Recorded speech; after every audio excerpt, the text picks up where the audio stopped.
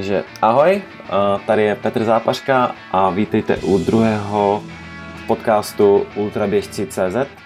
A jako druhého hosta tady mám Majo Srníka, který který teďka momentálně žije v Kanadě, ale je původem ze Slovenska. Ahoj Majo, díky, že... Ahoj. Ahoj. Díky, že jsi přijal pozvání. Sa teším, že sa môžeme porozprávať takto v pohode. Můžeš se trošku představit o lidem, co tě vlastně neznají? Tak v podstate začnem od začiatku. Ja som vyrastal na Slovensku, narodený v 78. a vlastne od relatívne skorého veku som začal liesť po skalách. To bolo také hlavné, čo som začal robiť. No a liezol som vlastne od nejakých 5 rokov až do 20 plus, neviem koľko, ľady, skaly, skialp neskôr a také veci. No a neskôr vlastne po škole a po vojne a tak sme sa stiahli počasu s frajerkou vlastne do Kanady a teraz sme tu 15 rokov, vlastne bývame tu, žijeme tu. A časom vlastne z toho lezenia po skalách sa to nejak celé prekryštalizovalo do tých behov. No. Tak teraz posledné 4,5 roka vlastně běhám ultrabehy. Já vím, že jsi říkal, že vlastně chodil si po horách a pak si začal běhat. Tak vlastně co byl tvůj nějaký první závod ultra? Vlastne prvý pretek, čo som bežal, tak bol 24-hodinový závod. Takže žádná troška. Nie, ale vlastne vieš, ako ja som...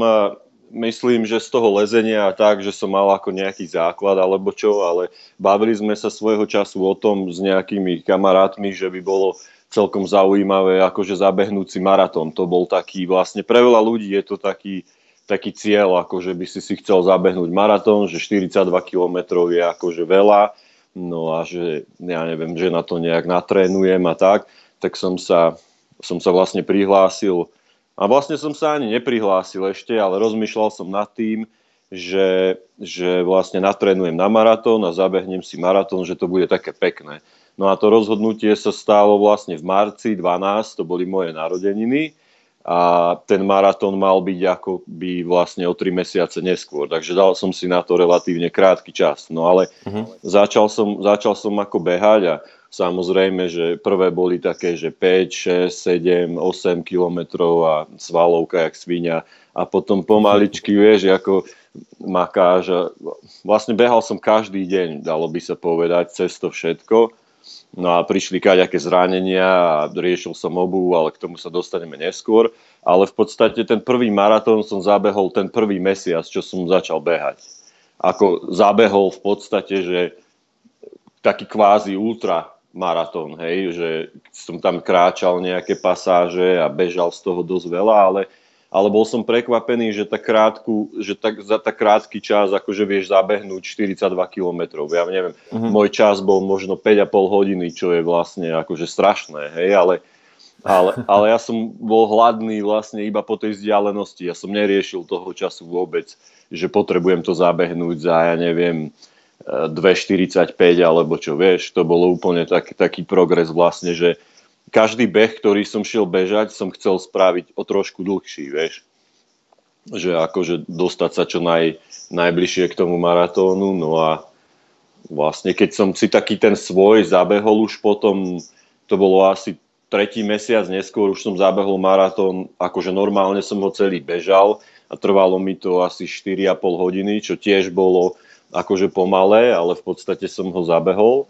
No tak potom už som nejak stratil chuť vlastne sa na ten maratónsky vôbec aj prihlasovať, lebo vlastne akože nejak súťažiť tam nebudeš, hej, tam sú borci, čo to dávajú pod 2,30, čiže to bolo jasné.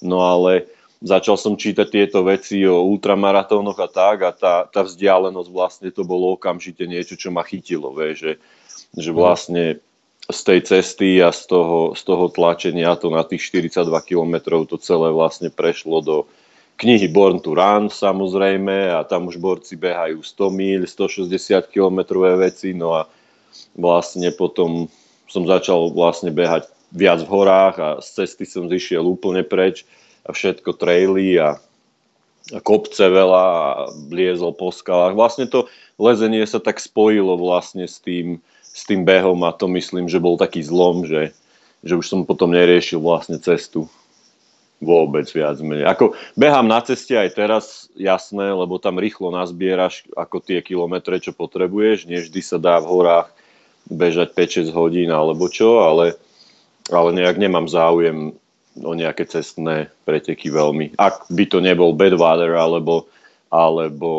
Spartathlon alebo niečo také, samozrejme. Mhm.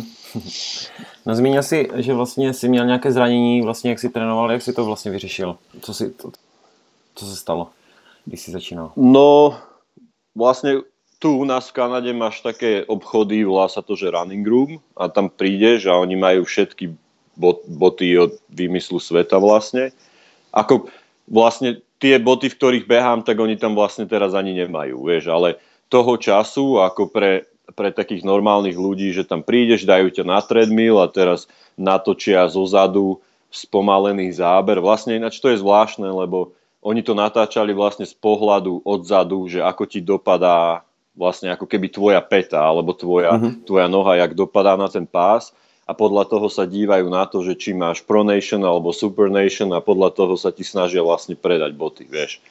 Ale vlastne za tých 5 rokov, ako som vlastne začal behať a učil sa o týchto veciach a tak ďalej. Teraz nedávno vlastne som bol v Prahe na Born to Run coaching, tam som sa naučil veľa vecí. Lee Saxby, skvelý chlapík, tam prednášal také, vlastne chcem sa stať taký barefoot coach, hej, takže to bol dôvod prečo, no ale vlastne podľa neho, alebo tak celkovo je oveľa dôležitejšie vidieť ten pohľad, ako bežíš z boku, nie zo zadu, vieš, lebo ako ti noha dopadá vlastne na ten pás, tak keď ako by si tú nohu naťahoval ďaleko pred seba, tak vtedy sa vlastne päta dotýka zeme prvá a vtedy sa tam stáva tá rotácia, že či ti dopadá napravo alebo naľavo a celé to je vlastne nezdravé a topánky by nemali byť predávané podľa toho, ale niekto by mal napraviť štýl, ktorý bežíš a vtedy vlastne nepotrebuješ supernation alebo pronation boty, hej, ale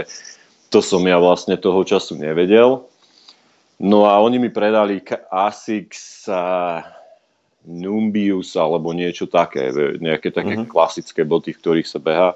A vlastne do tých 20 kilometrov kvázi polmaratónu som akože bol ešte celkom v pohode, ale ako náhle som sa dostával na nejakých 30 kilometrov, tak to už sa nedalo cez bolesť vlastne bežať, vieš.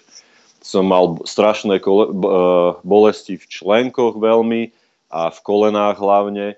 A vlastne ja som si nevedel predstaviť, že vlastne beh je až tak strašne bolestivý šport a teraz, že ako dokážu ľudia bežať 30 hodín, keď ja som nevedel bežať 4 bezbolestne, vieš. To bolo ako úplne strašné. No a tak som sa tam vrátil znova do tej running room a vravel som im, že však v tomto sa nedá behať, to boli jak sviňa. Tak zase sme to riešili inak a predali mi iné boty, nejaké mäkšie, lebo vraveli, že potrebujem viac mäkšie boty a to ma bolelo ešte viac. No a vlastne celkovo sme sa tam tak motali, asi tie prvé, 4 mesiace som skúšal boty, nakupoval cez internet, všetko možné. Prešiel som, možno za tie 4 mesiace som mal asi 9 rôznych topánok a ani jedných som nevedel behať. To je celkem dosť. Jo. A vlastne, vtedy mi kamarát zo Slovenska poradil knihu, že prečítaj si Born to Run a že tam behajú ľudia bosí a v sandáloch a tak ďalej. A vlastne to bol vlastne taký zlom, keď som vlastne začal riešiť, že menej je viac.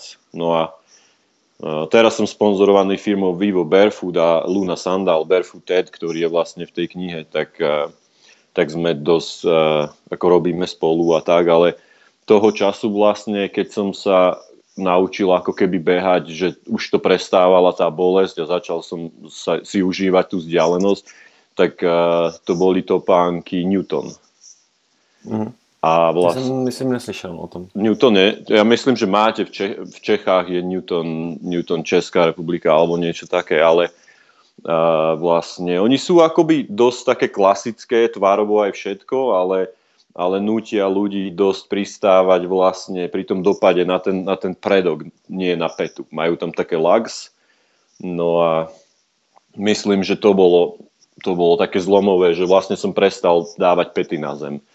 No ale jak som sa vlastne do toho dostával ďalej, tak potom som prestal behať už aj v Newtonoch a šiel vlastne čím najviac na minimum. Lebo myslím, že ako ono to je možno také zvláštne, ale vieš tom, ja neviem, aj keď lezieš, aj keď neviem čo, tak v podstate trénuješ a chceš byť najlepší, aký môžeš a to svoje telo by si mal mať tak trošku pod kontrolou a vlastne teraz, keď viem, že viem bežať 100 km bosý, tak mám z toho taký pocit slobody väčší, ako keď viem, že v týchto topánkach by som to zabehol, ale v týchto nie.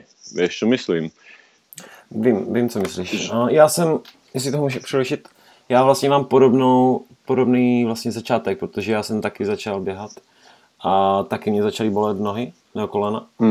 A já jsem teda šel do Five Fingeru od Merrellu. A tam vlastně, tak jsem začal vlastně taky běhat s minimalistickýma botama, ale do sandálů jsem nešel. Ako nač porovnaní vlastne, keby som porovnal, ja neviem, cestné boty od Vivo Barefoot, čo vyzerá, že máš stále na nohe tenisku, nohy sú zabalené, ako keby, hej, chránené a čo, ale keď príde k tomu, že by som chcel bežať, ja neviem, rýchly maratón alebo polmaratón, tak mám pocit, že v sandáloch to zabehnem rýchlejšie ako v tých botách. Mám pocit, že tá sandála ti dáva viac akoby ochrany z tej cesty. Vieš, že aj keď to vyzerá, že máš otvorené nohy a bežíš v sandáloch, tak mám pocit, že ten kontakt so zemou je tam ako iný. Predsa Vivo Barefoot máš vlastne 3 mm len nejakú tenučku ako keby gumu, ale sandála tam je skoro centimetr takej tvrdej peny, vieš. Aha. A ono to je vlastne jedno, len ty chceš cítiť tú zem vlastne a človek si na to zvykne trošku medzi prstami, ak ťa reže tam ten pásik, na to všetko sa dá zvyknúť. A teraz som bežal polmaratón pred mesiacom v sandálach, už bolo nejakých -7 a skončil som druhý, takže celkom som v tom akože zabehol v pohode čas, neviem, nejakých 1,27 alebo tak bolo 1,30. No také, ako ja netrenujem krátke behy, vieš, vôbec, čiže som do toho nešiel nejak veľmi súťažiť, ale nakoniec to tak dopadlo, tak celkom v pohode. Ty říkal z -7, nebyla ti náhodou zima v těch sandálech? Ani nie veľmi. Ako s odstupom času myslím, že keď v tom začneš behať, tak telo si zvykne a nohy to berú inak byť stále otvorené. Napríklad v lete, keď mám tenisky na nohách normálne, tak už mi to príde také divné, že až moc, že nepotrebujem toľko. A všimol som si, že ak nepotrebujem rukavice na rukách, tak vlastne nepotrebujem ponožky na nohách. A kým sa hýbeš a tá krv vlastne cirkuluje cez to telo, tak to je celkom v pohode. Keby som mal stáť niekde na zastávke čakať na bus v sandáloch -7, tak jasné, že asi ti omrznú prsty. Jasně. A já vím, že tenhle rok si měl nějakých horských 52 km v sandálech si běžel. To byl vlastně okruh, ale dal si nejlepší čas, známý čas? No ono to nikdy nebolo ešte dané za jeden deň vôbec. Akože to bol, tam vlastne, to je tu v Kanade, oblasť sa volá Black Creek a máš tam vlastne, volá sa to Nihahi Ridge a je to už dosť, tu sa to volá, že scrambling, je to skôr také lezenie po hráne dosť ostrej. Potom vlastne do toho ešte som vmontoval Compression Ridge, to je ďalšia pasáž a cez dva horské, ako keby cez dva mountains som prebehol vlastne naspäť tam, kde som začal. Normálne to ľudia robia akoby, dáva sa to, že 3 dní, lebo nevieš to nejako spojiť. Ja som si vlastne zoomol cez satelitné imidže do toho miesta a poznám tú oblasť už, takže som vedel, jak sú tie ridge prepojené medzi sebou. A vlastne som si to nahral do šunta a bežal som to len tak, akože skúsim sa dostať najďalej, ak sa bude dať, a keď nie, tak sa vrátim. No ale celkom to šlo akože a nakoniec bolo to 52 km okruh a trvalo mi to skoro 12 hodín, čo je ako na 50 strašný čas, no ale vlastne po nejakom traili som bežal možno 15% z celej tej cesty a zvyšok bol totál úplne, že ja neviem, bežíš, kade vidíš, vieš, že kade ťa to púšťa, ako niekde v lese bol nejaký potvočík, ktorý tiekol dole kopcom a tam bolo najmenej stromov, tak stadiaľ som vyliezol na ten vrchol vlastne. Tam neboli žiadne také nejaké chodníky vybehané. No a vlastne, no nikto to ešte nedal nikdy, takže zatiaľ mám najrýchlejší čas, ale chcem sa vrátiť tam späť, lebo som to celé točil na telefón, spravil som také videjko z toho, na YouTube sa to dá pozrieť vlastne. No ale dosť som s tým strácal čas, podľa mňa, keby som sa nezabával s tým, tak nejaké 2-3 hodinky by sa z toho dali dať dole určitě. To je super. No vlastně, a já jsem se na to i zeptal, protože mě zajímalo vlastně, protože máš sandály a ty máš tu nohu otevřenou, nebojíš se, že si třeba skopneš palec o kameny? Ne, to vlastne sa mi ešte nikdy nestalo. Ešte nikdy. Ako stane sa ti, že ti nejaké skalky vlezú do toho, ale to len akože vytrasieš von. Ja neviem, no keď kráčaš ako bosý, ja neviem, doma, hej, tak nekopeš do nábytku vedome, to by si musel spraviť, že by si chcel, vieš, a keď ten mozog vie, že tá noha je akoby otvorená a stane sa to veľmi prirodzené pre teba, však ja som to nepoužil ako prvý raz, vieš, tiež som to mal nabehané stovky, tisíce kilometrov, čiže s odstupom času myslím, že to ten mozog vníma asi nejak inak a neviem, ešte nikdy sa mi nestalo, že by som do niečoho ako kopol. No vlastně na stránkách Vivo Barefoot máš napsaný, že si vlastně závodil v džungli a měl si 50-milové závody a těch Vivo Barefoot a že jsi neměl žádný puchýř ani si nikdy nestratil vlastně nehet na palcích. Ne. Je to pravda? No, vlastne, jak som behal ešte toho času, vtedy v tých Asics botách a tak ďalej, jak som začínal behať, tak som mal fialové prsty a tak ďalej, to bolo úplne normálne a plusgiere hlavne v tom narte, jak máš tú arch, tak tam som mal plusgiere vzadu, na pete som mával krvavé ponožky, zodraté vlastne z toho konca, z tej pety. Tieto pánky boli príliš tvrdé alebo hlboké, ja neviem. Proste mne to nikdy nesadlo, ale vlastne, ak som začal behať v botách od Viva, tak naozaj ja neviem, teraz už to bude snáď 3. rok, tak som nemal fialový palec, nestratil necheť a nepamätám si, kedy som mal naposledy plusgier. Ale na krátke veci do tých 80 km behám, mám topánky veľkosť 45 a keď behám 100 míl a viac, tak mám 46, čiže idem o číslo hore. Jasně, takže máš hnedka od začátku, anebo je vyměníš třeba v půlce? Nie, od začiatku. Jak idem bežať 100-milový pretek, tak už začnem v 46 od začiatku a jak bežím, neviem, horský maratón alebo polmaratón, alebo behám také tréningové behy normálne do tých 4-5 hodín, tak behám v 45-kách. Ako som si všimol, že po tých 5-6 hodinách behu ti noha nabere objem ako si. Ja neviem, či tam je nejaká voda, ktorá sa dostane do toho vlastne, alebo čo, ale ešte zaujímavé vlastne, že za tie 3 roky vlastne mi nohy narástli o číslo.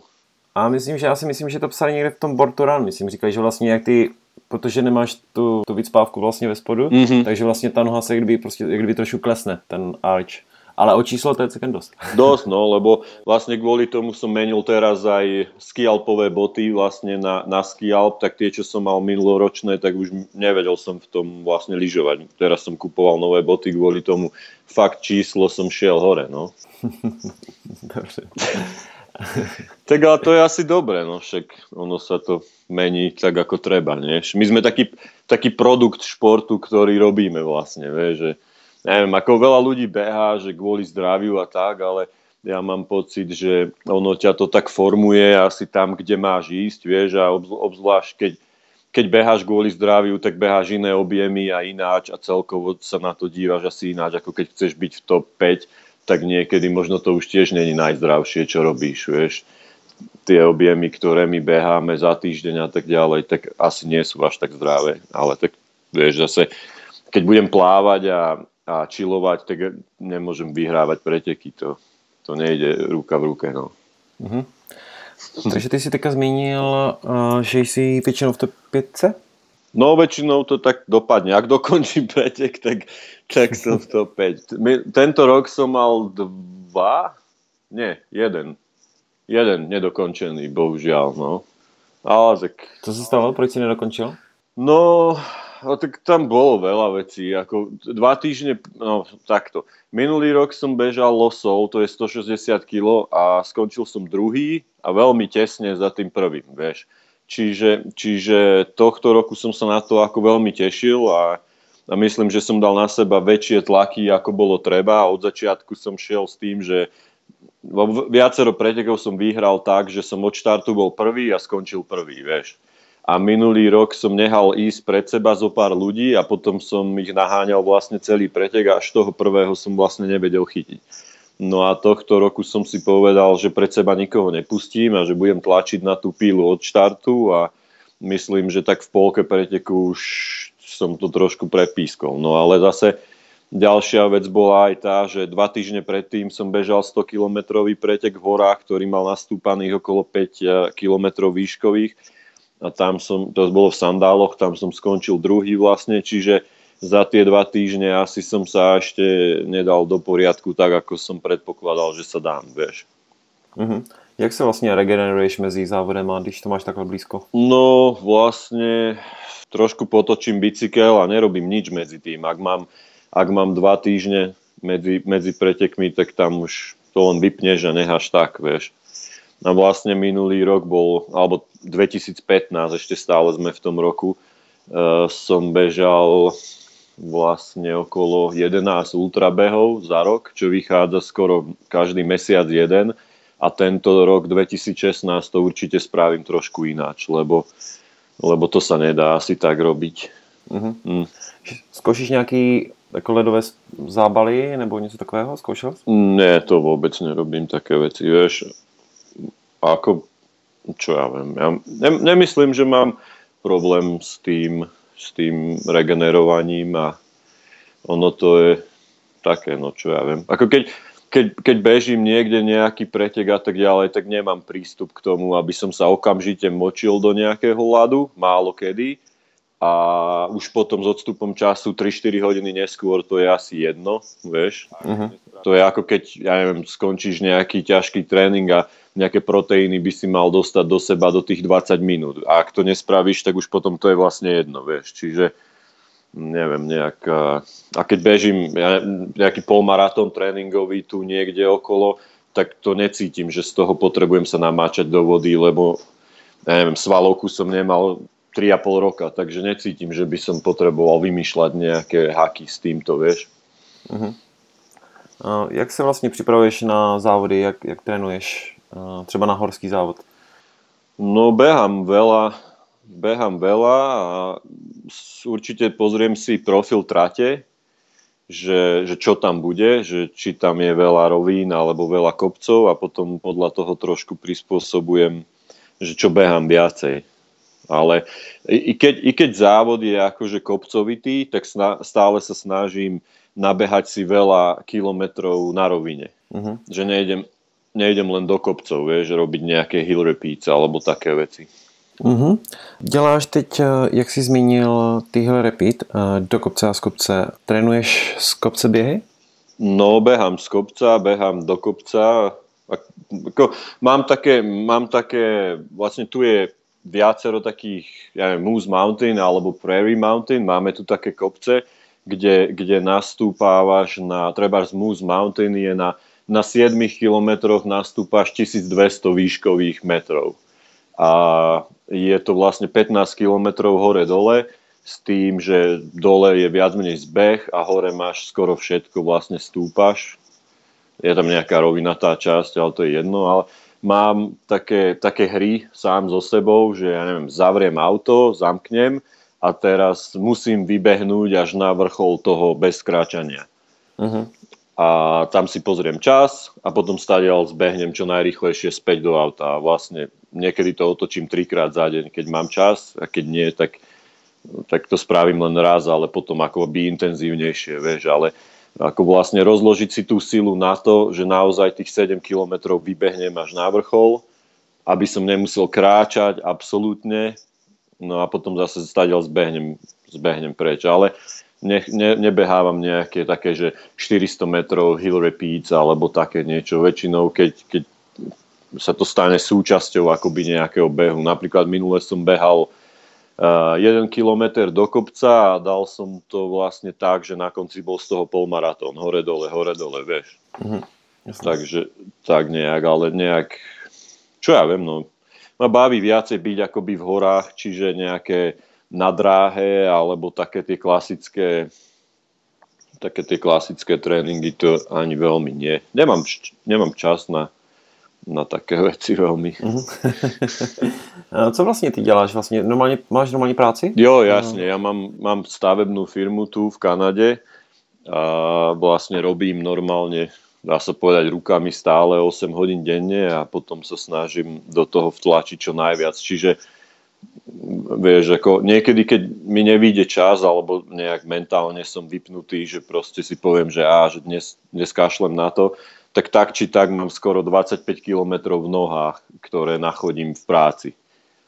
A myslím si, že to je trošku taká výhoda možno pre mňa, že vieš, ak máš nejakú sedavú prácu, ktorá ti zabere drvivú väčšinu dňa a potom nemáš chuť alebo čas trénovať, tak vlastne si nespravil nič. No ale keď robíš s tým, že sa hýbeš, tak mať vlastne 25 kilometrov odchodených v práci s tým, že ešte si netrénoval, to je celkom dobré, vieš. Používáš nějaký tracker, jakože nějaký prostě Fitbit nebo něco takového? Jenom na kroky, anebo... Mám Šunto a tam mi ukazuje, koľko krokov spravím za deň. Ale nejak ako, vieš, to nejak neriešim. Niekedy, ja neviem, s chalanmi ideme hrať hokej, teraz keď sú zamrznuté jazerá tu, tak chodievali sme minulú zimu, každý štvrtok hráme hokej, taká partička Češi, Slováci. A vlastne párkrát som si zobral GPS tracker so mňou a zistil som, že za 2 hodiny toho hokeja na jazere naskejtuješ skoro 30 kilákov, vieš, a to sa ti nezdá. Ale to sú také zaujímavé veci, že veľa srandy sa môže stať celkom dobrý tréning na to, čo robíš neskôr. A snažím sa mať vlastne pri tom, čo robím, aj zábavu trochu. Není to len také, že musím behať a gym a vieš, ako ja chcem ísť von a vidieť nejakých ľudí a byť v horách a zobrať psí von a tak, nechodím dvíhať železo do gymu a také veci. Radšej idem liesť ľady, ak sa dá, alebo proste byť taký, že viac vonku ako dnu, vieš. Že aby tá energia vlastne... Ako niekedy mi príde tak ľúto, že sa dívam na tých ľudí v gyme, čo tam makajú, že koľko energie vlastne vydajú do toho, že vlastne nič nespravia, vieš. Že keď niekde vylezieš na kopec, tak aspoň si z domu, si vonku, máš nejaké výhľady a niekde si sa dostal, akoby, neviem, ísť šoférovať 40 minút niekde do gymu, zaplatiť vstupné a zodvihnúť 500 kg za 2 hodiny a potom ísť domov, mi príde trochu také prázdne. Samozrejme niečo si urobil pre to svalstvo a tak ďalej, ale dá sa to spraviť aj ináč asi, no. Jasně, takže vlastně co ty děláš? Vlastně máš nějaký cviky, když vlastně si nemáš rád? Ja behám veľa. No počkej, co třeba core muscles? Vlastně to ti jenom zběhání samo se posílí? No, pozri, teraz budem trošku taký radikálny v tomto, ale ja si myslím, že vlastne ty si musíš vybrať, čo chceš robiť a keď to budeš robiť veľa ako v úvodzovkách, tak ten šport ťa vlastne vyformuje k tomu, že budeš vyzerať podľa toho, čo máš robiť, vieš. Ako viem, že keď som liezol trebárs po skalách a tak ďalej, liezli sme, boldrovali sme v telocvični a tak ďalej, tak ja neviem, nepostrehol som v tom mojom okolí, že veľa ľudí, ktorí boli na špici tej hitparády a tak ďalej, trávili trebárs veľa času posilovaním nôh, hej, lebo lezieš hlavne rukami, samozrejme nohy potrebuješ na tú techniku a tak ďalej, ale tie svaly, ktoré naberáš ako keby extra, tak sú pre teba len zbytočná váha. Mm-hmm.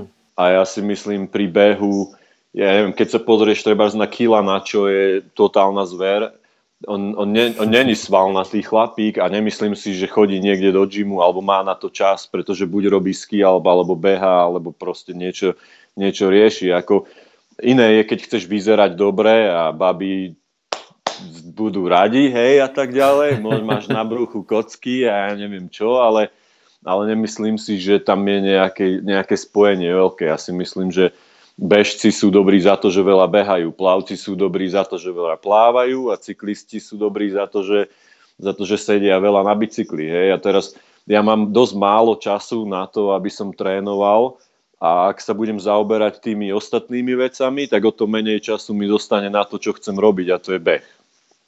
Jasně, no já jsem se zeptal hlavně, protože třeba, vím, že třeba, nevím teda Kilian, ale vím, že Emily, tak vlastně ona vlastně se protahuje, dělá ty planky a vlastně dělá trošku jogy. Tak vlastně tohle jsem spíš myslel, víš, jako takový... Tak pozri, ja ako, vieš, môj coach Lee Saxby mi povie, že všetko, čo sedím na bicykli, je strata času, pretože to není running specific sport. Ale ja bajkujem kvôli tomu, že to mám rád a kvázi vidím kus krajiny relatívne rýchlo a príde mi to celkom taký oddych a cítim sa potom dobre a robím to napriek tomu, že on mi povie, že mi to je na nič. Vieš. A teraz ako každý máme nejaký životný štýl a Emily určite propaguje svoje veci na Instagrame a tak ďalej, hej, ale v konečnom dôsledku, či to ťa spraví lepším bežcom, kto vie, možno hej, možno nie, vieš. Mm-hmm. To je ťažko povedať. Každý máme akoby takého svojho idola v tom športe, ktorého nasledujeme tak trochu, že čo robí a vieš, ja neviem, alebo takto ti poviem príklad. Teraz Kilian je sponzorovaný Salomon a veľa ľudí si kupuje tie tenisky na základe toho, že toto je najlepší ultrabežec a behá v tejto značke. A ďalej do toho nejak nevrtajú, že či tam je iná možnosť a či tie boty sú naozaj najlepšie pre mňa, alebo by som bol lepší v iných, alebo zdravší. Proste to neriešiš. Tvoj idol behá v tom, tak beháš v tom. Ale zaujímavé by bolo vidieť, trebárs, keby Kilian dostal lepšiu finančnú ponuku, ja neviem, od La Sportiva, trebárs, vieš. Že povedia mu, dobre, prejdi na nášho koňa a my ti zaplatíme 2-krát toľko peňazí, ako ti dáva Salomon. A ak by to on spravil, veľa ľudí sen by sa zrazu rozplynul, pretože by nevedeli zrazu, čo sa stalo, vieš. Ako keď tvoj idol zrazu je vegán, tak máš pocit, že aj ty by si možno mal byť vegán, alebo čo. A keď ho niekde odfotí niekto, ako je kus prasaťa, no tak budeš sklamaný, že čo sa stalo, hej, ale ako to je, každý by mal trošku si sa pozrieť na seba ako na také, že čo je pre mňa najlepšie, čo ja chcem robiť, čo chcem reprezentovať, za čím chcem stáť a vlastne riešiť si tieto veci podľa seba. No vravím, vieš, keby som mal čas, ja neviem, 8 hodín nemusieť byť v práci a mať možnosť, že ráno sa zobudím, spravím si kávu, raňajky, idem sa prebehnúť 4 hodiny a mám vybavený tréning, tak možno by som sa po obede tiež naťahoval na koberci a robil jogu, ale bohužiaľ nemám na to čas, takže to nerobím. A nemyslím si, že to je to podstatné, čo ma spraví lepším bežcom, vieš. Mm-hmm. Takže to je dobrá filozofie. No, takže tak. Zmínil si Kiliana, vlastne to je tvoj idol? Ani nie veľmi. Ani nie. Kto je tvoj idol? Asi ani nikto. Nie, neviem, ja to tak neberiem to tak ako... Dobře. Neviem, ani v lezení som nemal nikdy nejakých takýchto ľudí. Ako ja si myslím, že tieto športy, trebárs to skalolezenie a ultrabehy a také celkovo športy, ktoré sú, dalo by sa povedať, také low budget, že nie sú v tom veľké peniaze, tak ja si myslím, že ľudia to robia tak strašne úprimne dosť, dalo by sa povedať. A keď si v tom okruhu akože ešte nebodaj tých dobrých, tak sa stávate časom takí kamaráti medzi sebou, sranda, doberačky, rozhovory a tak ďalej. Vieš, a nemyslím si, že chcel by som vyzerať ako môj kamoš, alebo môj kamoš je najlepší a ja chcem byť ako on. V podstate každý má niečo svoje špecifické, čo môže priniesť do toho a určite sa inšpirujem kopou lescov alebo kopou bežcov, ale nikdy som nemal taký pocit, že potrebujem to smerovať niekam ako, vieš, napríklad poviem ti príklad Tony Krupička, hej, akože pre mňa super chlapík, dlhé vlasy, Ja som mal dlhé vlasy, keď som liezol, proste taký týpek, hipster s prírodou žije a tak ďalej, hej, a teraz, ja neviem, vyhral pár pretekov, vyšlo mu dobre, trošku to prepálil, poslednú dobu mu to až tak nejde, napriek tomu si ho vážim ako človeka, teraz začal so skalolezením, prechádza do toho dosť. No ja som vlastne z tých skál sa dostal k behom a Tony sa dostáva z behov do skál, vieš.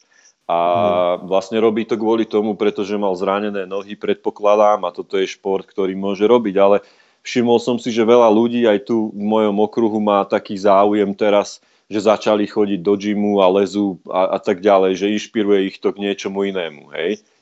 Len kvôli tomu, že tam vidia, že aj ten môj idol začal jesť, tak aj ja, alebo budem lepší bežec, ale on to robí kvôli tomu, lebo to je jediné, čo môže robiť. Ja nemyslím si, že keď chceš byť lepší bežec, tak máš ísť na umelú stenu alebo do skál jesť. Ak ťa to baví, tak to rob, ale vieš, to je ďalšia tá vec vlastne, že ľudia sú takí trošku ovplyvniteľní tým, čo sa okolo deje a potom to trošku napodobňujú, čo je možno aj škoda, vieš, ako radšej venuj čas tomu, aby ty si bol najlepší ako môžeš a nie, aby si vyzeral ako niekto iný v podstate. Bez urážky, hej, to je len tak.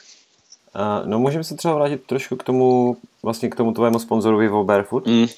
Jak se stalo, že tě sponzoruje? Vieš čo, bol 3 roky naspäť, ja som v tom prechode medzi teniskami a topánkami, ako som to celé riešil, tak som si kúpil Vivo Barefoot boty a takisto kamarát, ktorý tu bol zo Slovenska, si kúpil Vivo Barefoot boty a boli sme behať, bežali sme Barrier Lake, myslím, tam taký na 3 kilometroch to je 900 výškových, čiže tam veľa nebežíš, to len skôr akoby lezieš po štvornožky do kopca, ale nafotil som tam zaujímavé fotky, dal som ich na Instagram a tagli sme do toho Vivo Barefoot a im sa páčili asi fotky kvôli tomu, že to konečne niekto zobral do hôr a vieš, ako tie boty vyzerali fakt, že sú v nejakej akcii a tak ďalej.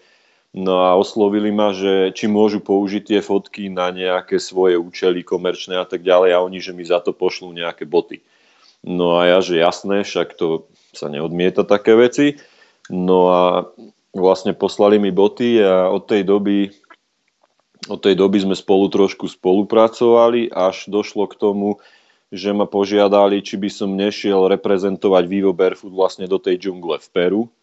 No a ja som šiel a od tej doby sme vlastne už dosť v takom úzkom spojení. Teraz mám posledný rok a pol, mám prototypy topánok, ktoré nikto ešte nevidel a ja v nich už behám vlastne bomby až kým sa nezoderú a potom ich riešime to cez Skype alebo ich posielam späť do Londýna a chalani to celé riešia, aby to bolo spravené tak, aby sa to nerozpadávalo a aby boli najlepšie, aké môžu byť. No a tá 2015 sezóna bola, aká bola, ale teraz, čo tu mám prototypy na 2016, tak to bude neskutočná zmena. Tieto punky sú fakt geniálne. Sme tam pomenili kopu vecí a sa teším veľmi, lebo ľudia sa majú na čo tešiť. Teraz, ako nemal by som o tom veľa vraveť, ale fakt ten 2016 Vivo Barefoot bude veľká zmena. Čo sa týka hlavne teda trailových bôd. Ja si myslím, že tú takú lifestyle to majú vychytané, tam nie je ničo riešiť, ale čo sa týka vlastne tých trailových tenisiek, tak toto bude neskutočný line-up. Tak to je dobré slyšet, to určitě budu mít oči otevřené a potom vyzkouším. Fakt dobré. No tak sme sa vlastne nejak spojili. Ja myslím, že vieš, v dnešnej dobe vlastne tých sociálnych médií je veľmi dobré, keď ľudia vlastne, vieš, keď niečo robíš, tak keď to dáš von, niekto to môže vidieť ako také tie selfies a čo ja viem čo, taká samochvála, pozrite sa na mňa, čo ja robím a tak ďalej, hej, ale ja neviem, keď sme my vyrastali, v tej dobe neboli takéto možnosti a keď som liezol po skalách, tak ja neviem, sme nemali nejakú podporu od nejakých firiem, ktorí nám dali to punky alebo lana alebo nejaké bundy Goratexové alebo čo a vlastne to je aj škoda, vieš, že v dnešnej dobe, keď sa to dá, keď tí ľudia vlastne si vedia pomôcť nejako a ten šport vie rásť a ľudia robia geniálne veci. Ja si myslím, že ľudia robia tak geniálne veci, o ktorých sa vôbec nevie, pretože to nikto nikde nenapíše, neodfotí, nedá na internet nikam. Deje sa to len tak v úzadí, že strácame dosť veľa času práve v sledovaní tých svojich idolov a možno v tejto dobe práve teraz niekde v Tatrách niekto prebehne takú šialenú vec, že sa o tom nikto nedozvie, vieš. A to je škoda. Ja myslím, že keď niekto je akože taký aktívny a žije ten svoj život naplno, tak by to bola škoda, keby to nedal ďalej. Ja si myslím, že to by bola veľká škoda, vieš. Zmínil si Tatry, běžel si někdy teďka v posledních letech vlastně na Slovensku nebo v Evropě? Bežal som, vlastne jak som bol teraz v Prahe pred 2 mesiacmi, tuším už to bolo, alebo tak nejak, tak som vlastne neplánoval vôbec nič také, ale pred odchodom asi týždeň som sa pýtal len tak na Facebooku, že či není zrovna na Slovensku nejaký pretek a niekto mi tam odpísal, že je Javornícka 100. No tak som sa prihlásil na to a bežal som to. Bolo to vlastne po československej hranici. Vlastne štart bol v Čadci, myslím, a koniec už si nepamätám nejakom takom horskom mestečku alebo čo. No a 100 kilometrov vlastne pre mňa okolo 115, 116, lebo som sa stratil trochu, ale veľmi krásny, veľmi pekný pretek. Vidíš hodně velký rozdíl mezi vlastně třeba co jsi teďka běžel na tom Slovensku a to vlastně co máš v Kanadě? No, asi hej, no. Tak tu je to, čo ja viem, ako všetko má také svoje lepšie a horšie stránky, niečo získaš, niečo stratíš. Páči sa mi na Slovensku, že je to taká trošku rodinnejšia atmosféra možno, každý každého pozná, zdá sa. Ja neviem, tunak máš napríklad, ja neviem, ten štart cieľ je čipovo nejak vyriešený. Na tej Javorníckej 100 sme mali taký kus papiera a po tej trati sme museli hľadať rôzne heslá a tie si písať vlastne do toho papiera a na nejakých kontrolných bodoch sme dostávali nejaké pečiatky a prišlo mi to trošku ako taký orientačný beh, čo bola sranda, ale ja neviem, keď ten pretek nepoznáš, alebo nie si odtiaľ, alebo tam prídeš, alebo nerozumieš, si z inej krajiny a tak ďalej, tak takéto veci môžu byť celkom problém, pretože ja neviem, keď chceš zabehnúť svoj najlepší beh, tak trošku ten mozog je mimo a chceš sa sústrediť na ten beh a mať to označené najlepšie ako vieš, lebo orientačný beh a ultrabeh je niečo iné. V podstate ako ten štýl toho behu je zaujímavý určite, ak si to vyberieš, že toto chcem robiť, tak potom hej, ale ak tam ideš proste s tým, že chcem ísť bežať 100 a buchnúť je najrýchlejšie ako sa dá, tak podľa mňa by si tam nemal niekde po lese hľadať nejaké hesielka a písať si ich do toho, vieš, ale čo ja viem, no. A co třeba styl toho prostředí? Jsem někde slyšel, že v Evropě je to hodně technické a že Severní Amerika nemá tolik technických trailů. Ja neviem, bežal som viacero pretekov v štátoch, Kalifornii a tak ďalej a tam mi to príde práve tak, jak vravíš, že veľmi, veľmi také upravené, až dalo by sa povedať, že beháš po takých fire roads sa to volá. Vieš, že v tých horách sú proste také cesty pre požiarníkov, ak tam horí, aby sa tam vedeli dostať autami. A není to akože single track, že bežíš niekde v lese po chodníčku. A ja neviem, Kanada mi príde práve napríklad Iron Legs, tunak u nás, to je najkrajší pretek, aký som kedy bežal.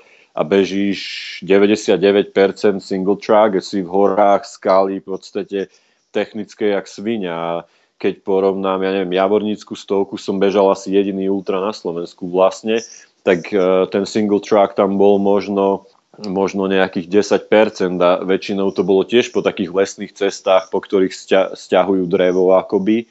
A ja neviem, mne to neprišlo nejak technické, ale nebežal som treba Štefánik trail, neviem koľko tam je nejakých technických behov, ale myslím si, že práve v takých, ako to by musel byť pretek niekde vo Vysokých Tatrách, fakt po tej žule aby to bolo také technické akoby moc. Keď beháš tie preteky po tých vlastne takých tých rolling hills ako nízke Tatry, Fatra a tak ďalej, tak tam si nemyslím, že ťa niečo veľmi prekvapí, alebo záleží, čo technicky znamená. Hej, ak si zvyknutý na behať ultra, ja neviem, po asfalte, ako keby nejaké 50-ky alebo 100 km vlastne asfalt, tak potom to je určite v lese všetko technické, ale vieš, ako ja neviem, mám...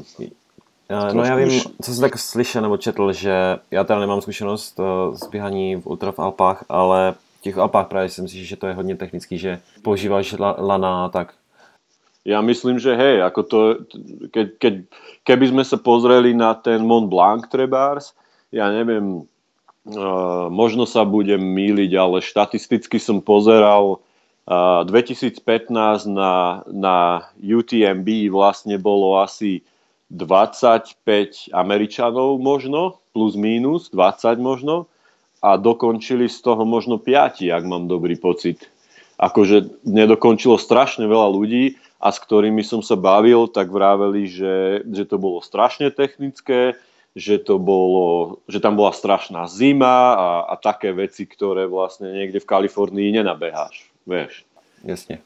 A ináč som sa prihlásil na ten pretek, teraz som na čakačke, takže uvidíme, neviem, január 13. tuším, na Mont Blanc. Tak hodne štěstí. No, tak ako nemám nejaké veľké ambície, asi, čo ja viem. Ako ak ma vyberú, tak určite budem makať na ten pretek, ale tam chodia strašné zvery, neviem, že kde som v porovnaní s takými ľuďmi, ale tak to je jeden z tých behov, ktoré ako ultrabežec chceš zažiť, akoby, vieš. Čiže keď sa dívam na to, že minulý rok tam dokončilo, ja neviem, 5 Severoameričanov, tak keby som to dokončil, to by bol celkom úspech asi. Uvidíme, no. Uvidíme, no. Dobře. No vlastně ty všechno běháš, co tak vlastně slyším, nebo tak vlastně v hory a lesy. Nelákalo tě třeba nějaká ta poušť? Bežal som tento rok Badwater Salton Sea, to je 135 kilometrov, začína sa to vlastne pri Salton Sea, to je také mŕtve more tam, ako jazero vlastne. Ale začínaš vlastne na, jak sa to povie, ako mŕtve ryby proste, tam chodíš a všetko ti to praská pod nohami. No, to je iný Badwater. Ako on má, Chris Costman vlastne má tú značku ako keby Badwater a pod tým má 4 preteky, ktoré patria do tej série. A tento Salton Sea začína vlastne pri tom Salton Sea, čo je jazero, a stadiaľ bežíš vlastne po asfalte 50 kilometrov, pomaličky stúpaš cez púšť, dalo by sa povedať. Potom v strede toho je 25 kilometrov alebo plus mínus nejak, tak je vlastne trail, že si z cesty úplne mimo, kaktusy, skaly, úplne vyzerá to obal vlastne z YouTube platne, alebo úplne taká podivná krajinka, mesačná, vlastne prebehneš tým, tam bolo ja neviem, 37 plus a prebehneš tým vlastne a potom zase sa preklopíš na druhú stranu a toho pohoria a tam už to začne byť také, že ihličnaté lesy a už si vyššie a je tam zimšie a už je to také príjemnejšie ako keby. No ale čo som bežal džunglu vlastne, tak to bolo od spoločnosti, čo organizujú preteky, volá sa Beyond Ultimate. .com, ináč londýnsky sú oni, ako sídlia v Londýne myslím, alebo Angličania určite. A oni organizujú vlastne tiež, je to štvorica pretekov a bolo to, že Jungle Ultra a potom je Desert, to je v púšti, majú Mountains, to je v Nepále a teraz február 19. tuším je Arctic Ultra a to je niekde vo Fínsku. Uh-huh. A bežíš tam vlastne 250 kilometrov až na nejaký Arctic Circle alebo čo. No co třeba ten Marathon des Sables, něco takového? No tak ja by som ako behal všetko možné, no len vieš, no v konečnom dôsledku to je vždycky otázka času a peňazí, vieš. Vlastne sponzorov, ktorý mám, tak vďačím za veľa a je to obrovská pomoc, ale iba niekoľko topánok zoderiem za rok, alebo iba jedny šuntá mám na ruke a nejaké trička a ponožky a tak ďalej. To je skvelá pomoc, keď to nemusíš kupovať, ale keď chceš ísť niekde na pretek, ja neviem, Jungle Ultra máš, ja neviem, 5000 libier je len vstupné na to, alebo 2500 libier je len vstupné na to, čo vlastne som mal akoby zadarmo, to bola veľká pomoc, ale musíš si zaplatiť letenky a neviem, nejakú strávu, teraz musíš na to kúpiť nejaký gír a tak ďalej, čiže vieš, keď mám, ja neviem, vo februári Arctic Ultra, do ktorého dám $6000 a vlastne vrátim sa stadiaľ, skončil si prvý, posledný, to je úplne jedno, tá sláva z toho je úplne nepodstatná vec, ktorá sa rozplynie v čase a priestore a zrazu máš pred sebou ešte rok a už nemáš na to budget, aby si behal ďalšie veci, vieš.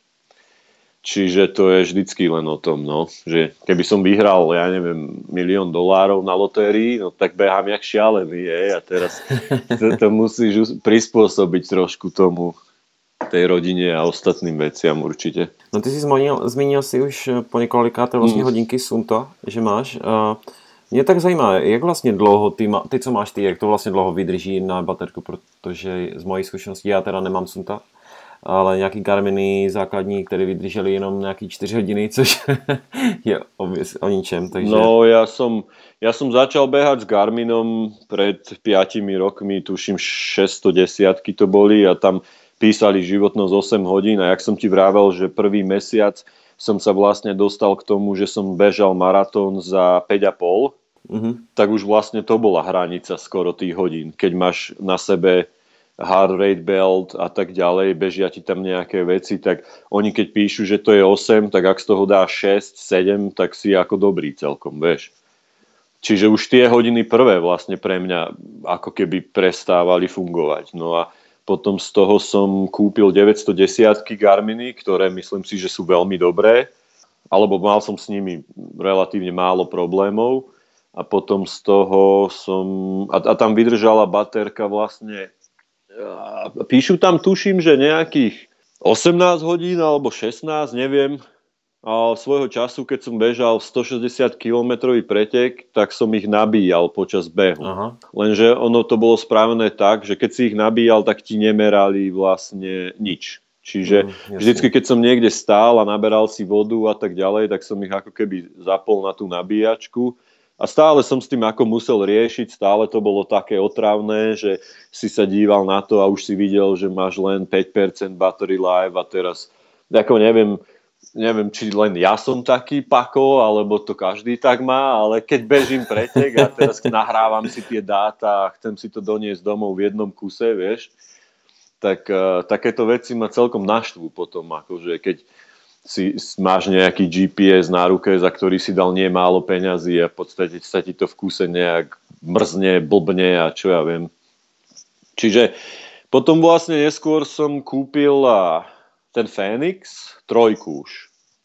Lebo jednotka, dvojka, tam veľa ľudí, čo poznám, tak mali s tým nejaké problémy, tak som kúpil 3 a tam bežal som s tým Badwater, Salton Sea a písali, že baterka má vydržať 20 hodín, po 14 som to musel nabíjať už, lebo to bolo prázdne, ale vlastne tam bolo dobré, že keď si to nabíjal, tak to stále meralo.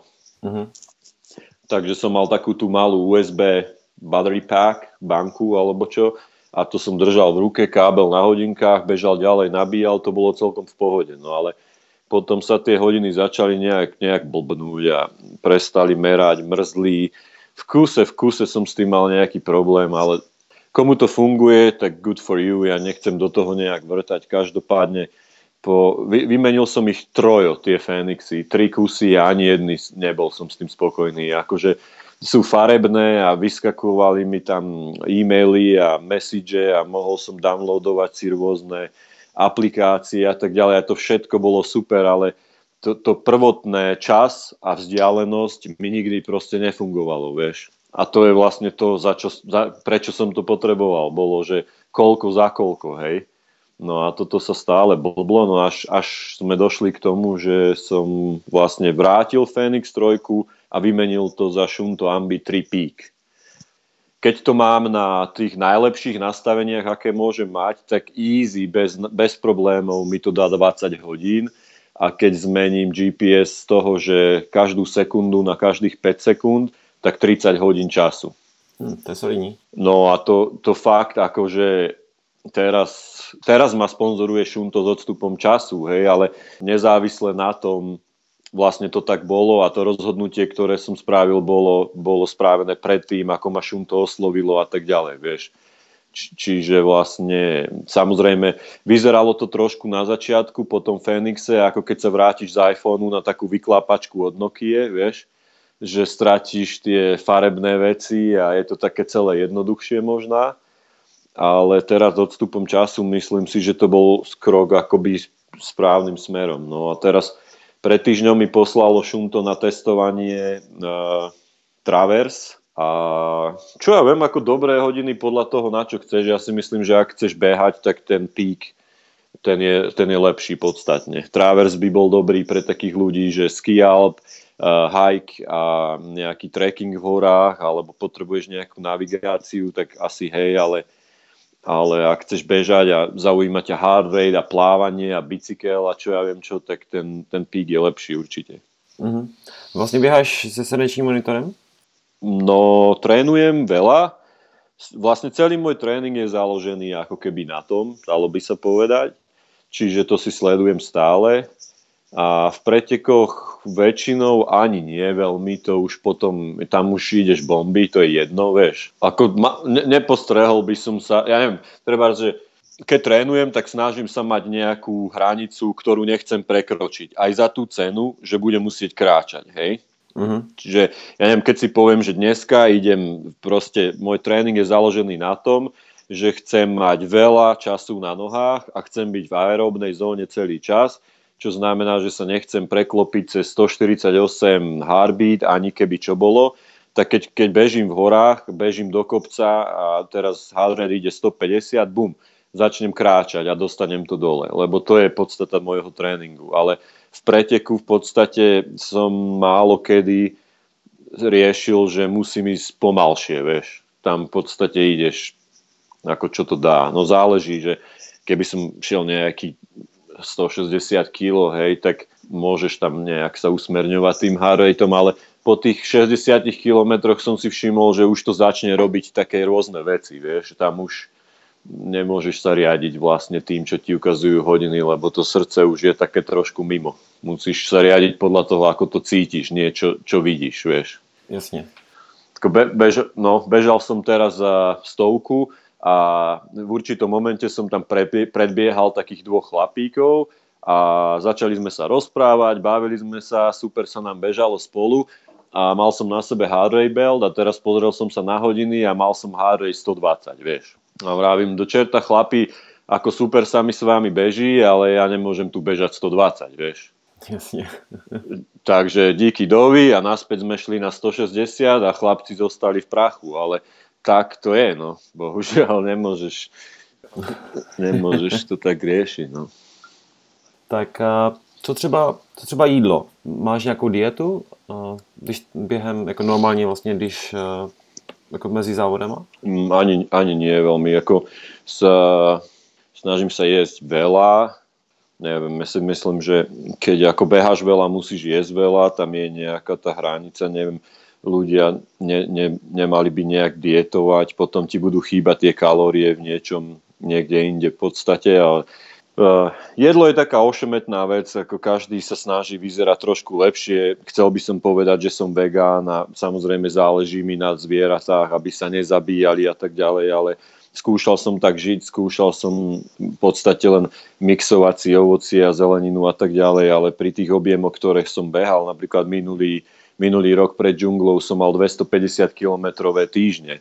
A to sa nedalo v podstate prežiť zo šalátu a z nejakých banánov, vieš. Tam som musel ako do seba dávať iné veci, čiže nejak tak. No. Keď behám preteky napríklad, tak nejem nikdy žiadnu strávu, ktorú hryzieš.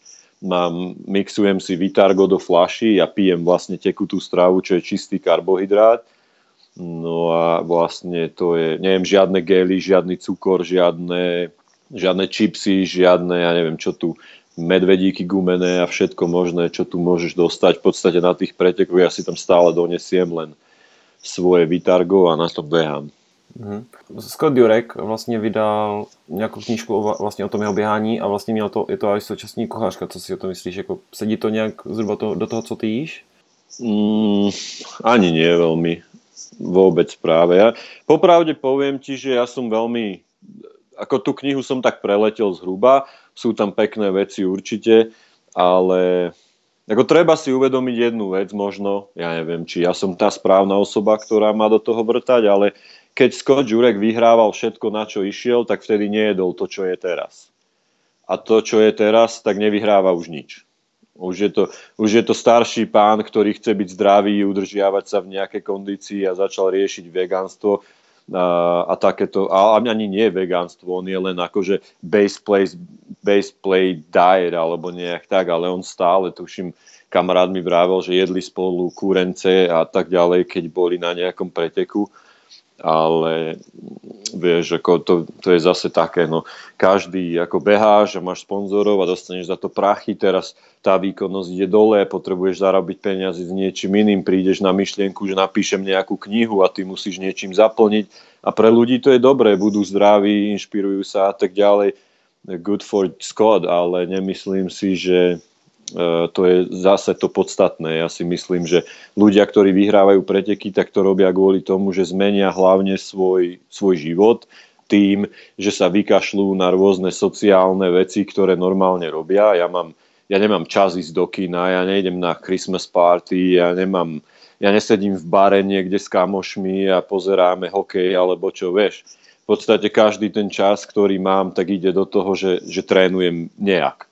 A keď prídem domov a som hladný a cítim, že potrebujem energiu, tak v podstate otvorím chladničku a napráskam sa všetkým, čo tam je. Samozrejme, že to není najzdravšie, hej, ale ten výdaj, príjem musí niekde byť. A vieš, môžem čítať Scottovú knihu a riešiť tu teraz, ja neviem, na kalkulačke si rátať kalórie a tak ďalej, ale myslím si, že to zase bude pre mňa trošku strata času niekde. Myslím, že vieš, že to sú také veci, že môžeme ísť na rozbor krvi a riešiť tam nejaké, že mi chýba vitamín D a čo ja viem, čo ako hej, to sú dôležité veci, ale nemyslím si, že je toto zlomové, či vyhrám 100-kilometrový pretek alebo nie. Vieš, to by si musel mať zase nejaký tým lekárov za sebou, ktorí by ťa monitorovali, ktorí by sledovali, čo sa s tebou deje, upravovali ti stravu a tak ďalej.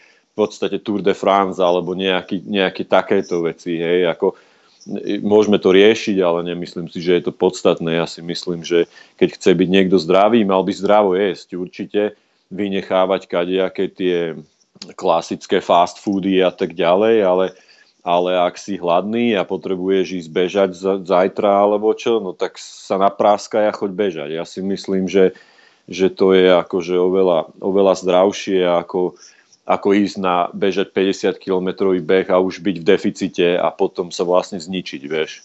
Mm-hmm. Myslím, že veľa ľudí sa vlastne zničí tým, že to svalstvo je slabé a potom vlastne prichádzajú k zraneniam a ďalej sa snažia bežať zranení a vieš, ako to je taký kolotoč. Ja si myslím, že keď máš veľa energie, cítiš sa pozitívne, cítiš sa dobre, ráno sa ti chce stať, chceš ísť na tréning, baví ťa to a tak ďalej, tak to sú také veci, ktoré by som až tak neriešil. Ja sa vyhýbam veľmi tejto otázke strávy, lebo viem, že veľa ľudí propaguje jedno a robí druhé, vieš. A ja nechcem byť ten človek, čo bude vystupovať ako ja som vegán a potom doma budem polku kravy jesť na večeru, vieš. Jasně. Zmínil si vlastně ty knížky, že vlastně, tak četl si třeba Dean Karnazes. No. Četl si nejaké knižky od neho a co si myslíš? Ja ho poznám ako chlapíka, stretli sme sa viackrát, bežali sme spolu a on je super chlapík a Deana nemá veľa ľudí rádo práve kvôli tomu, že ja si myslím, že on to vraví tak, ako to je, vieš. On tam vravel, že ja neviem, bežím, som hladný, zoberiem mobil, objednám si pizzu, zjem ju počas bežu a bežím ďalej. Ja si myslím, že to je tak, vieš, že bohužiaľ to je tak, že ten výdaj kalórií, ktorý my máme, tak musíš niekde v podstate nabrať. No a ja viem, že ani Dean už to tak nerobí teraz, rieši tiež trošku tieto veci, zdravšiu výživu a tak ďalej, ale nemôžeš zobrať 20-ročného človeka, ktorý je ešte stále ako keby sa vyvíja a tak ďalej, začne behať 100-kilometrové bomby a teraz zo svojho života vynechá všetko, lebo niekto napísal knihu, vieš, to neviem, ako sledujte si a vlastne, ak má niekto Garmin alebo Shunto, alebo ja neviem čo, tak sledujte si svoj tréning, sledujte si svoje časy a robte si tam poznámky na základe toho, že aká bola stráva vlastne, vieš. A keď vidíš svoje mesiace, že cítil som sa dobre, behal som rýchlo, behal som veľa, nebol som unavený, nekričal som na ľudí okolo seba, lebo som bol mentálne niekde inde, chýbal mi cukor v mozgu a tak ďalej, hej.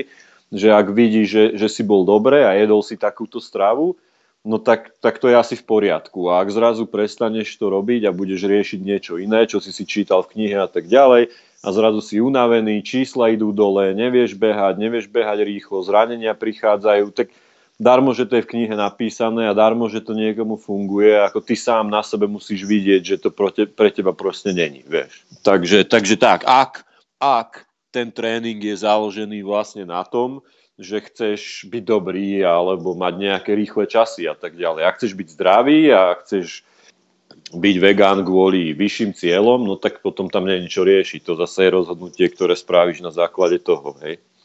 Mhm. Četl si třeba Haruki Murakami? Nie, ale viem, čo myslíš. On právě, že taky on začínal kdyby z ničeho, začal běhat a co mě třeba zajímalo, on běžel vlastně to jeho první ultra a zmínil, že když prostě měl krizi, tak si říkal, že je robot. Mhm. A vlastně, že toho dostal jak kdyby přesto, ne? Jak ty to děláš, když máš krizi? No, vieš čo, ja som nemal veľa takýchto chvíľ.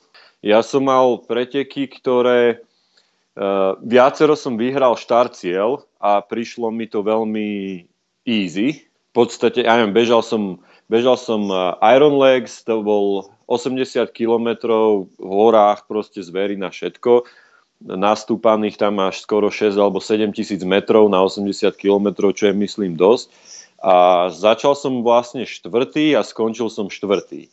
A tí chlapci predo mňou boli v podstate lepší, nemohol som s tým nič spraviť vlastne, dalo by sa povedať, čo ja viem. Ako boli lepší, vyhrali pretek, ja som bežal celý deň, cítil som sa úplne fajn a cítil som sa tak dobre, že som sa prihlásil na horský maratón 5 dní potom, ďalší víkend a ten som vyhral vlastne od štartu do cieľa, vieš.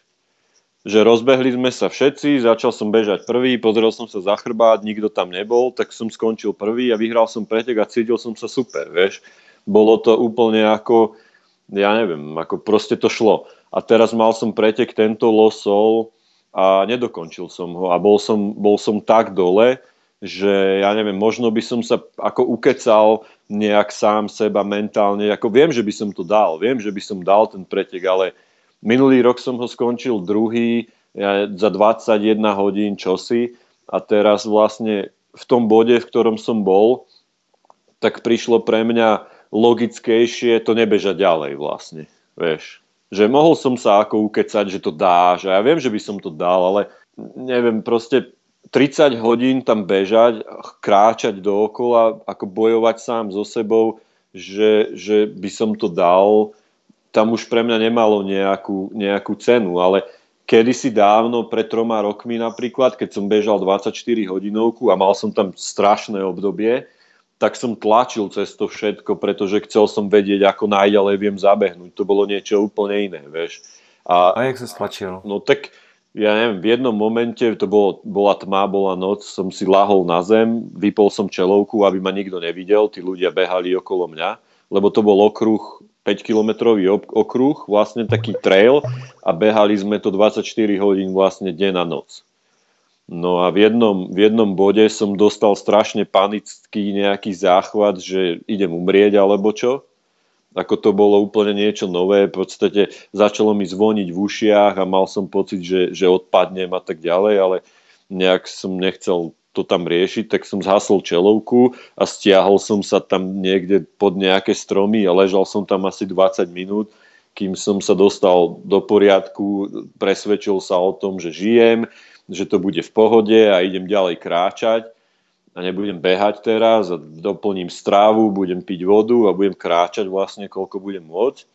No a po nejakých 20 minútach som stadiaľ vyliezol, zapol lampu a kráčal ďalej a po hodinke už som znova behal, vieš. Takže si to v podstate vyřešil tak, že si zdal pauzu a vzal to No, lehce a tak, potom vlastne. tak asi nejak. No, ja myslím, že teraz napríklad viem, že viem stále zabehnúť toľko, koľko sa mi chce. Vieš, že ja viem, že bežal som cez 160 km na jednu šupu a viem, že to viem dať. Viem, že to je vo mne, viem, že som na to ready, viem, že to viem dať. Aký je čas, to je nepodstatné, ale viem to dať. Hej. Ja neviem, keď si poviem zajtra ráno, že idem bežať 50 km tréningový pretek, tak väčšinou tú 50 dám úplne v pohode, ale 51 už sa mi nechce. Vieš. Ak si poviem, že idem bežať 60, tak dám 60, ale v podstate ako náhle dosiahneš ten svoj gól, tak už máš problém presvedčiť sa, že chceš robiť niečo extra. A ja si myslím, že je dobré v pretekoch mať nejaký gól A, B, C, D, aby si vlastne, keď ti ten jeden padne, aby si sa preorientoval na to niečo iné. Lebo potom, ja neviem, keď si poviem, že budem top 5 a nie som, tak už sa na to vykašlem, vieš. Ale keď si poviem, že no dobre, tak top 5 už nebudem, ale môžem stále, ja neviem, byť v top 10, alebo ja neviem, teraz si to idem už len užiť do čerta, to je jedno, budem mať fun a budem behať s nejakými ľuďmi, alebo si povie, že nájdem si niekoho, kto vyzerá zle a pomôžem tomu dokončiť pretek a budeš s ním bežať celý pretek a vykašleš sa na svoje preteky, aj tak sa to dá urobiť, vieš. Že ak tam chceš byť a zažiť ten ultrabeh a tvoj gól už sa rozplynul niekde, tak je dobré pomôcť niekomu inému. Vieš. Pred 2 rokmi som bežal Losol a ja som bol úplne mimo. To bolo prvý raz, čo som to bežal. Našiel som tam pani, ktorá ležala na zemi, bola na odpadnutie a ona bežala 100 kg, ja som bežal 160 kg. Tak som ju presvedčil, že to je v pohode, postav sa a vlastne ideme spolu kráčať a tak ďalej. Vlastne som ju doručil do cieľa, dokončila ona svoju 100 a ja som potom ešte bežal 60 extra. Tak to je super. No a na konci mi dali nejakú fair play cenu, ale to ja som tam už nebol, takže to neviem, to som len počul. Ale vieš, že vlastne som vedel, že môj pretek je už čau v háji, tak som si našiel proste, s niekým sa ti beží lepšie a už to je potom akoby jedno, vieš, ale teraz už keď to je také, že top 5 alebo nič, tak už tie góly ako preorientovať je trošku horšie, lebo už rozmýšľaš na pretek, ktorý budeš mať o 3 týždne neskôr a teraz si povieš, no dobre, tak toto bol dobrý tréningový beh a teraz to zabalím a kašlem na to, nevydáš do seba 30 hodín energie, ktorú budeš potom musieť za 3 týždne doplňať na ten ďalší pretek, vieš. Ako ak to máš tak husto, ak nie, tak to sa oplatí dokončiť, no. To je dobrá rada, si myslím. Máš třeba teďka další gól, nebo jako co teďka máš v plánu za další závod, nějaký velký challenge? No, tak teraz by som rád sa dostal do toho vlastne Mont Blancu, ak sa podarí. A mám ponuku vlastne chalani z toho Beyond Ultimate mi dali na ten február bežať vlastne to Arctic Ultra, ale neviem. Dostal som sa do preteku 100 km na Novom Zélande, ale tiež som to musel zrušiť.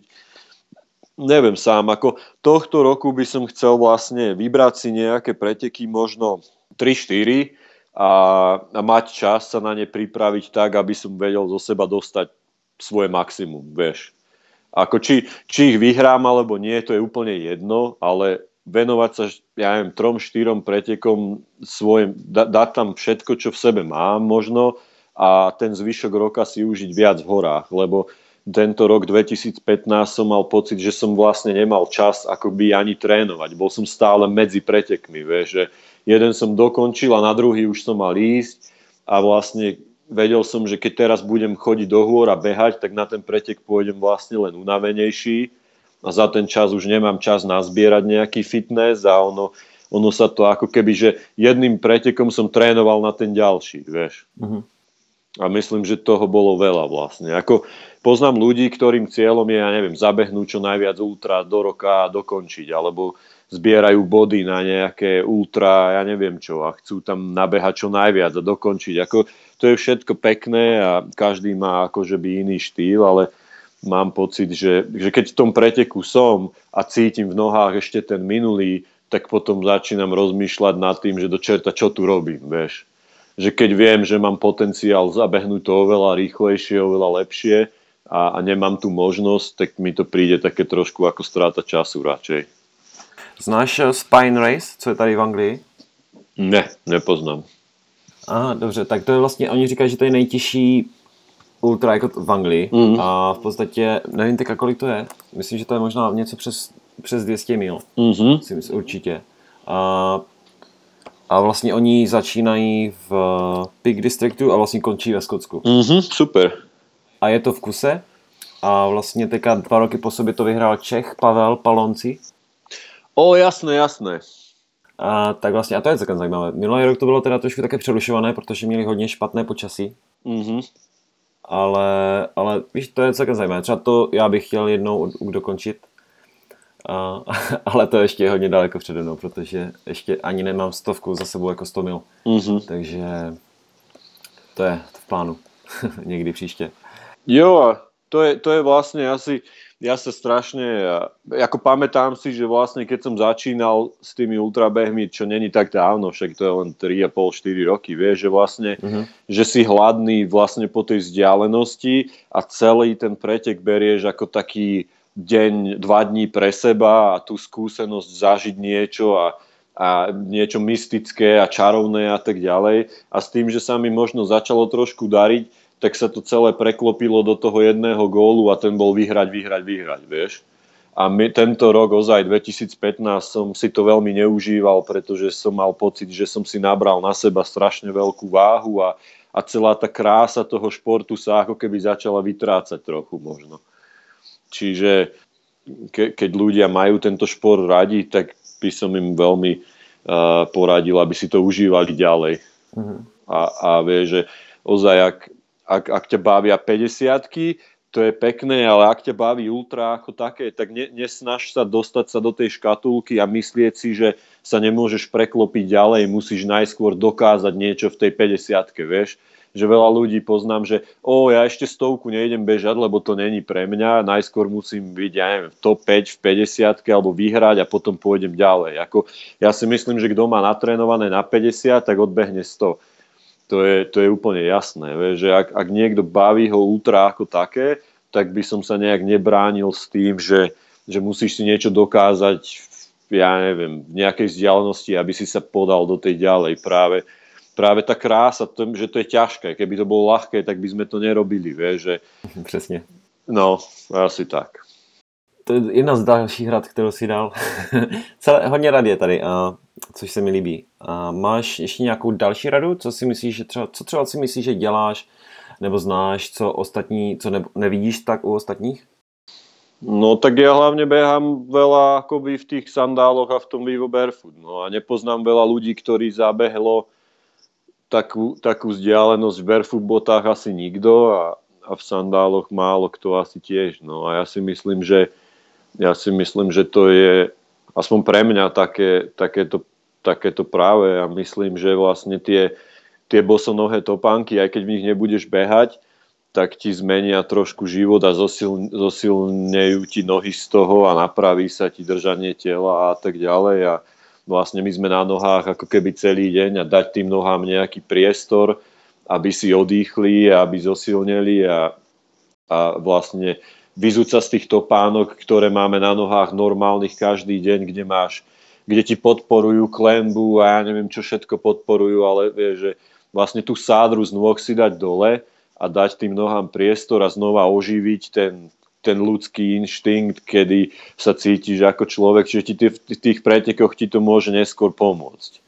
Že nech už beháš v čomkoľvek, to je jedno, ale vlastne trošku zmeniť ten životný štýl a dať tie sádry z nôh vlastne dole a riešiť veci. A takisto by som chcel ľuďom povedať, že ak majú možnosť, tak venujte čas tomu, ako beháte a nie koľko a ako rýchlo a ja neviem čo, že vlastne ja neviem, trebárs teraz, jak som sa bavil s tým coachom Lee Saxby a riešili sme aj môj beh, on naprával môj beh a riešili sme tieto veci, že vlastne keď si to zoberiem spätne, ja neviem, keď robím nejaký speedwork a behal som nejaké intervaly rýchlostné, hore kopcom, dole kopcom a robíš to zle, tak vlastne robíš si horšie ako lepšie, vieš.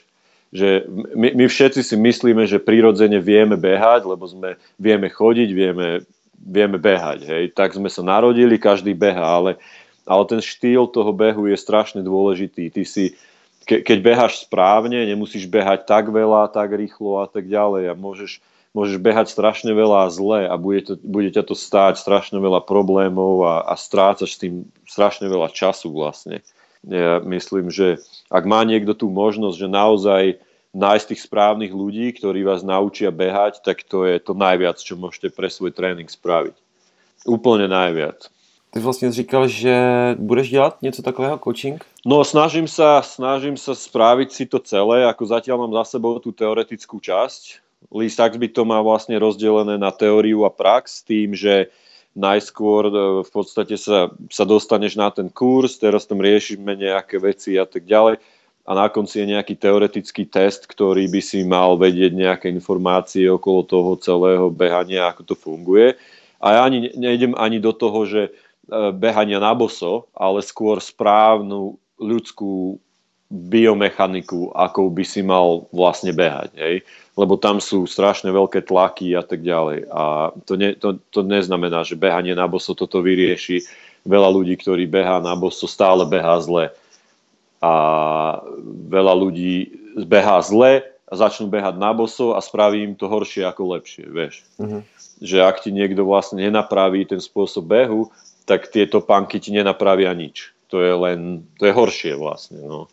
Ak beháš v hokách a dopadáš na pety a teraz si vyzuješ ich a budeš bosý behať na pety, tak sa zničíš, to je jasné. A to tak proste je. No ale potom, po tej teoretickej časti vlastne je prax, kde musím ako keby zmeniť 3 ľudí, naučiť ich behať a vidieť, že tí ľudia sú zdravší, že behajú rýchlejšie, lepšie a tak ďalej, že majú z toho nejaký benefit. No a keď sa tak stane, tak potom sa stanem coach. No a to by som veľmi rád urobil a robil s tým to akoby ďalej. No. Takže jak jsi daleko od toho, vlastně od té praxe praktické? Máš už 3 lidi, který trénuješ? Mám aj nemám. To máš strašne ťažké toto. Vieš, no ako v podstate veľa ľudí, ktorých poznám, tak ich pointa celého tohto je tá, že chcú behať ďalej a chcú byť rýchlejší. Mm-hmm. A vlastne keď prídeme k tomu, že ja začnem rozoberať to, ako beháš do detailu a snažiť sa behať, naučiť ťa behať, tak vlastne tvoja rýchlosť a vzdialenosť sú nepodstatné veci, pretože ty ako keby si sa učil chodiť odznova, vieš.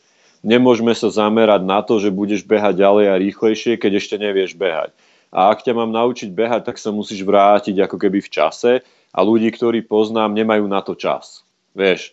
A boli za mňou viacero ultrabežcov, ktorí už majú na ďalší rok naplánovaných, ja neviem, 9 pretekov a teraz keď sme toto začali riešiť a prišlo k tomu, že sa vrátia ako keby rok v čase a musia to telo naučiť inú biomechaniku a tak ďalej, tak sa tomu nechcú venovať vlastne, vieš, kdežto pre mňa by boli zaujímaví ľudia, ktorí už nemôžu behať, pretože majú toľko zranení, že by chceli, ale nemôžu.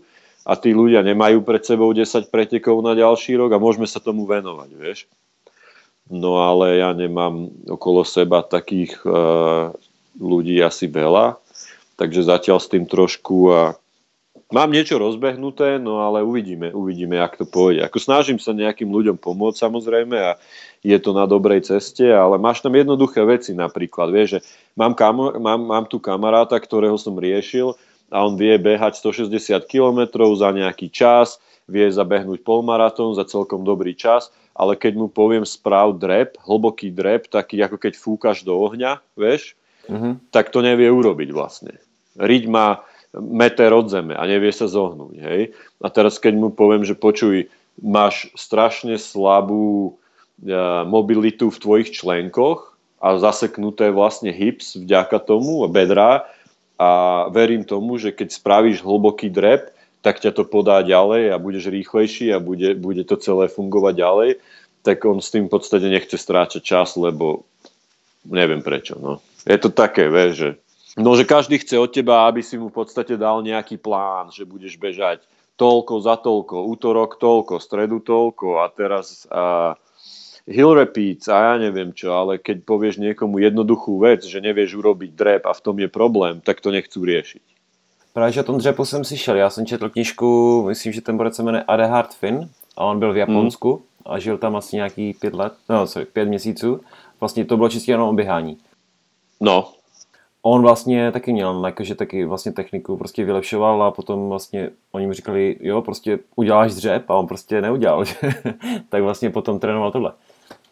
No jasné, to máš jednoduchú vec, napríklad môžeš si skúsiť aj sám doma, alebo zo srandy, ja neviem, opýtaj sa nejakého bežca, čo tam poznáš okolo a povedz mu, nech sa postaví na jednu nohu a dá si ruky na bedra a postaví sa na jednu nohu a druhú zodvihne do vzduchu. Tak ako keby si šiel bežať vlastne, že zakopávaš na zadok petu, hej? Jasne. Tak sa postavíš a nech tak stojí 30 sekúnd. Čo spraví drvivá väčšina ľudí, lebo už proste tí bežci nejakú tú stabilitu majú. Ale potom mu povedz, nech zavrie oči a dívaj sa, čo sa stane. A budeš prekvapený, že koľko ľudí nevie stáť na jednej nohe so zavretými očami a keď tam aj ustoja, tak to bude v podstate tanec a členku sa budú hýbať, celé sa to bude hýbať v podstate ako úplne jednoduchá vec, ktorá vlastne vychádza z toho, že potrebuješ mať nejakú stabilitu vo svojich členkoch a vlastne tá arch, keď je vysoká, tak ľudia nevedia na tom stáť. Tie pressure points, na ktoré, že opieraš sa na petu a nie vlastne na svoj veľký palec na nohe. To je ďalší problém a to sú jednoduché veci, ktoré vlastne sa dajú riešiť, no ale nie veľa ľudí sa chce zaoberať s tým základom, vrátiť sa späť a riešiť tie jednoduché veci, stále vidia len to ďalej už, vieš. Ako viem bežať ďalej a ty mu povieš, nevieš stáť na jednej nohe, ale ako viem bežať ďalej, to je dôležitejšie, takže tak, no. Tak to určitě vyzkouším, až to tady zabalíme dneska. Kde tě lidi můžou najít, kdyby ste prostě třeba žili v Kanadě, anebo chtěli by se prostě něco od tebe naučit? Tak ak žije niekto v Kanade, počúva toto a behá, tak si môžeme ísť zabehnúť zajtra. To není žiadny problém. Nájdete ma na Instagrame Majo Calgary, ako zavináč Majo Calgary dokopy malými.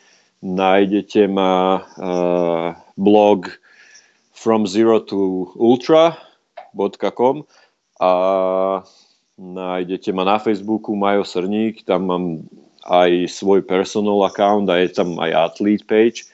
Môžete písať cez to a na YouTube Majo Srník, tam mám nejaké videjka, nejaké rady. Ináč to YouTube som mal také rozbehnuté, že ľudia mi poslali e-mailom kadejaké otázky, čo sa chceli popýtať okolo ultrabehov a aj také osobné veci, že ja neviem, behám toľko, chcem robiť toto, tamto a ja som sa snažil potom si sadnúť za komp a natočiť tam nejaké odpovede, pretože nemám čas totiž písať, vieš.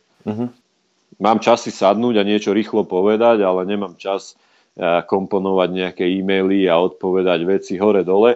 A prišiel som na to, že voľakedy, keď som to riešil, tak som stále odpovedal jednej osobe, akoby, vieš.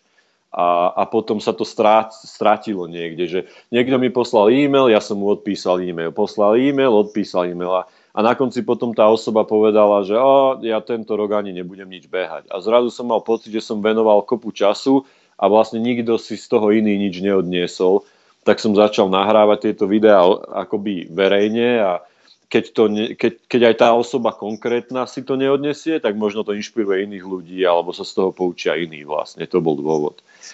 Čiže môžete ma nájsť na YouTube a poslať otázky, ak niečo, môžeme sa k tomu vrátiť hocikedy. Takže tak, no vlastne. Super, já určitě budu sdílet všechny odkazy na co jsi vlastně zmínil ohledně bod, ohledně vlastně tvého videa, co jsi dělal na YouTube, Instagram a tak podobně. Takže určitě všichni se můžete podívat vlastně na stránky a všechno by tam mělo být. A já ti strašně moc děkuju za tvůj čas. Trošku jsme přetáhli, ale bylo to opravdu výživné, aspoň z mého pohledu. Tak ja som rád a ďakujem za pozvanie a tak vravím, že vieš, jak som ti vravel, ak môžem povedať niečo, čo si ľudia odnesú, tak mi na tom záleží viac, ako keď rozprávam sám o sebe, lebo z toho si neodnesú nič. Jasně. Takže tak. A já si myslím, že určitě si dneska něco z tohohle odnesou, protože já jsem se dozvěděl spoustu věcí, o kterých jsem třeba nevěděl. No, tak to je super. Super, děkuji moc. Není zač.